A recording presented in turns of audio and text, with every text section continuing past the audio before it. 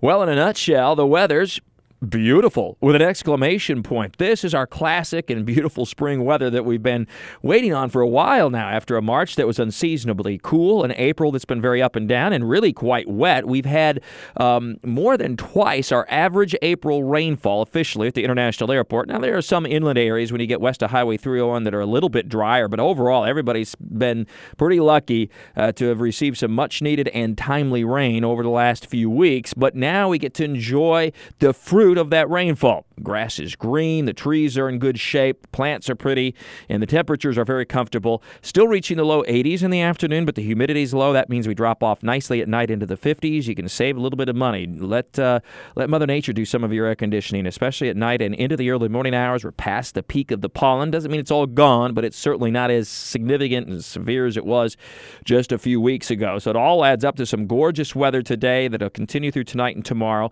We'll be a couple of degrees warmer tomorrow, that the humidity still won't be too bad. Now, I am tracking two disturbances. One will move by to the north and west of Jacksonville late Thursday and Thursday night. Could trigger some showers if you're traveling far enough north and west, but the main showers and storms will be across Alabama, Georgia, and the Carolinas. So that particular system stays mainly to the north and northwest of Jacksonville. But another pretty strong disturbance will roll across the area Friday and Friday night, and that one could trigger some showers, perhaps a thunderstorm. It still doesn't look like real widespread rain, though, nor particularly heavy for most areas. Though if you get a thunderstorm, you could get a quick half inch or 3/4 of an inch of rain.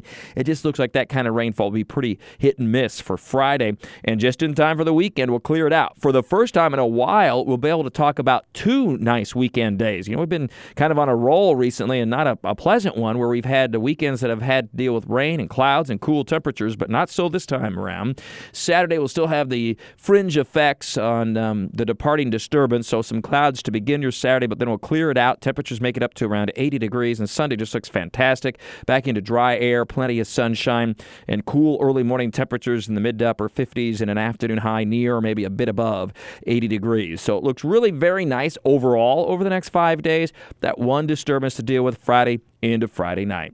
With all your weather all the time, I'm Chief Meteorologist Mike Burrish from the CBS 47 at Fox 30 Action News, Jack's First Alert Weather Center for News 104.5 WOKV.